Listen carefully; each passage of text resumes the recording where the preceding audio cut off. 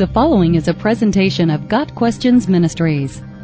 Premarital sex. Why are Christians so strongly against it?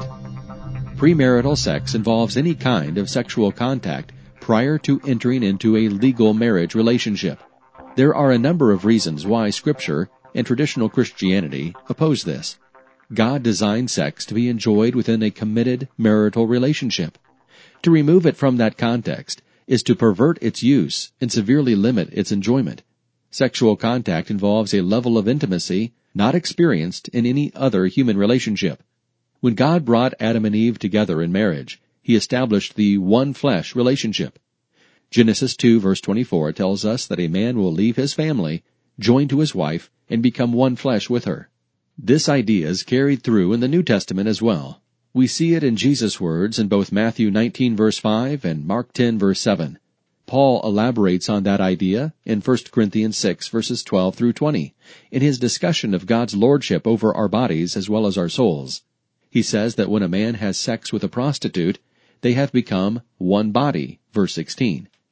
It's clear that the sexual relationship, no matter the context, is special. There is a level of vulnerability one experiences in a sexual relationship that should only occur within a committed, trusting marital union. There are, in general, two contexts for premarital sex. There is the we love each other and are committed to each other, but just don't want to wait to be married sexual relationship. And there's casual sex. The former is often rationalized with the idea that the couple will surely marry, so there's no sin in engaging in marital relations now. However, this shows impatience and disrespect to oneself as well as to the other person. It removes the special nature of the relationship from its proper framework, which will erode the idea that there's a framework at all. If we accept this behavior, it's not long before we'll regard any extramarital sex as acceptable. To tell our prospective mate that they're worth waiting for strengthens the relationship and increases the commitment level. Casual sex is rampant in many societies. There is, in truth, no such thing as casual sex because of the depth of intimacy involved in the sexual relationship. An analogy is instructive here. If we take a sticky note and attach it to a piece of paper, it will adhere. If we remove it, it will leave behind a small amount of residue. The longer it remains, the more residue is left. If we take that note and stick it to several places repeatedly, it will leave residue everywhere we stick it, and it will eventually lose its ability to adhere to anything. This is much like what happens to us when we engage in casual sex. Each time we leave a sexual relationship, we leave a part of ourselves behind. The longer the relationship has gone on, the more we leave behind, and the more we lose of ourselves. As we go from partner to partner, we continue to lose a tiny bit of ourselves each time, and eventually we may lose our ability to form a lasting sexual relationship at all. The sexual relationship is so strong and so intimate that we cannot enter into it casually, no matter how easy it might seem. So is there hope.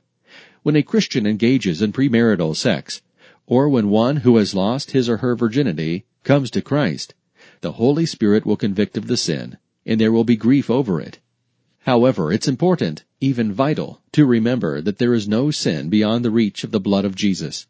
If we confess, He will not only forgive, but will cleanse us from all unrighteousness.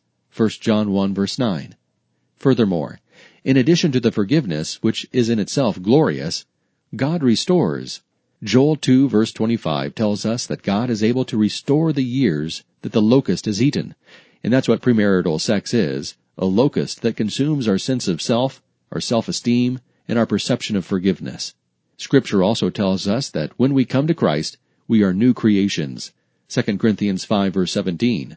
So one who engaged in premarital sex prior to conversion is recreated by God into a new person. The old is gone, the new has come. Finally, we know that as Christians, we're being renewed by the Holy Spirit each day as we walk with Jesus. Colossians 3 verse 10 tells us that our new self is being renewed day by day after the image of its Creator. There is no sin without hope. The power of the gospel is available to all who trust in Jesus for forgiveness. Got Questions Ministry seeks to glorify the Lord Jesus Christ by providing biblical answers to today's questions. Online at gotquestions.org.